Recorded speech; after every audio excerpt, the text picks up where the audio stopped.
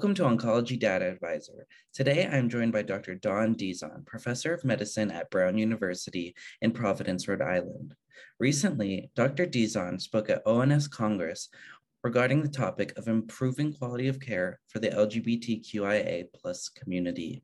Thank you for your time today, Dr. Dizon. And would you like to tell us a bit about yourself? My name is Dawn Dizon. I'm a professor of medicine and professor of surgery here at Brown University, and I see patients in the pelvic malignancies program at Lifespan Cancer Institute. And for the university, I am head of community outreach and engagement for Ledger Cancer Center at Brown. As far as my work goes in understanding and addressing disparities in sexual and gender minority individuals, I am on the board of the LGBTQ Cancer Network, and I am on the task force for ASCO on sexual and gender minoritized people. Very cool. Thank you for that. So we will go ahead and get into the questions now. So first one is, what are some of the cancer-related disparities that exist amongst the LGBTQIA+ community? When it comes to the LGBTQ, which probably I will simplify by just simply calling them SGM, or sexual and gender minoritized people, the disparities occur both in the incidence of cancers. It has very limited data, but suggests there may be differences in the way they are approached with treatments and also in terms of survivals. Again, I think the major thing to stress is that the data sets are exceptionally small, because one of the major issues is that we are not collecting SGM data in a routine and organized way. And by that, I mean we're not collecting sexual orientation and gender identity data as part of the routine demographics when people are diagnosed with cancer, or even when they enter on clinical trials. But what we understand is that if you just look at, say, the incidence rates of cervical cancer, it's higher in lesbian and bisexual women compared to cis women.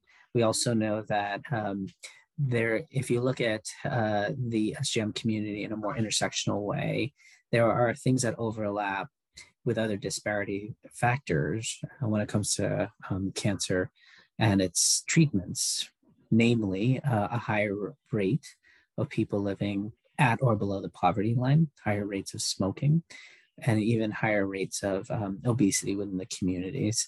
When you couple that with hostility that many people have experienced as part of healthcare at some point in their lives, there's also that reluctance to seek or even have preventative care. And we see that in the screening when it's by pap smear, by PSA, or even other methods, that SGM people are less likely to undergo screening compared to non-SGM people.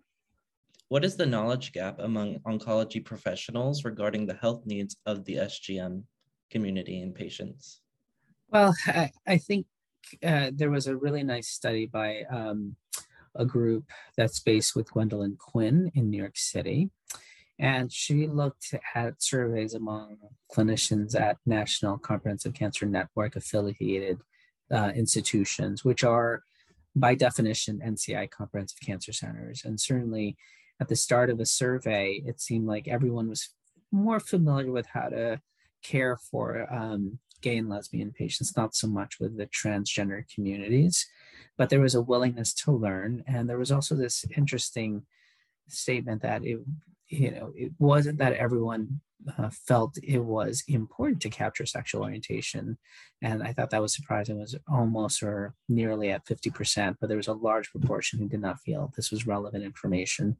More people thought it was important to collect information about sex assigned at birth and to also understand gender identity, but not so much with sexual orientation. But what was most interesting is at the end of that survey, people also realized that what they thought they knew was much less than what they actually knew. There was an appetite for better education, but surprisingly, whether or not it should be mandatory was very much not widely seen as important. And how do you believe oncology nurses could challenge their assumptions related to the SGM community in cancer care? Well, I think just like other folks within a cancer center, we all have to better be aware of our own implicit biases. When you see two women in a room, it's not an uncommon experience among lesbians to be incorrectly identified as sisters, for example. And that's just a bias that that's an example of a bias that some people may have.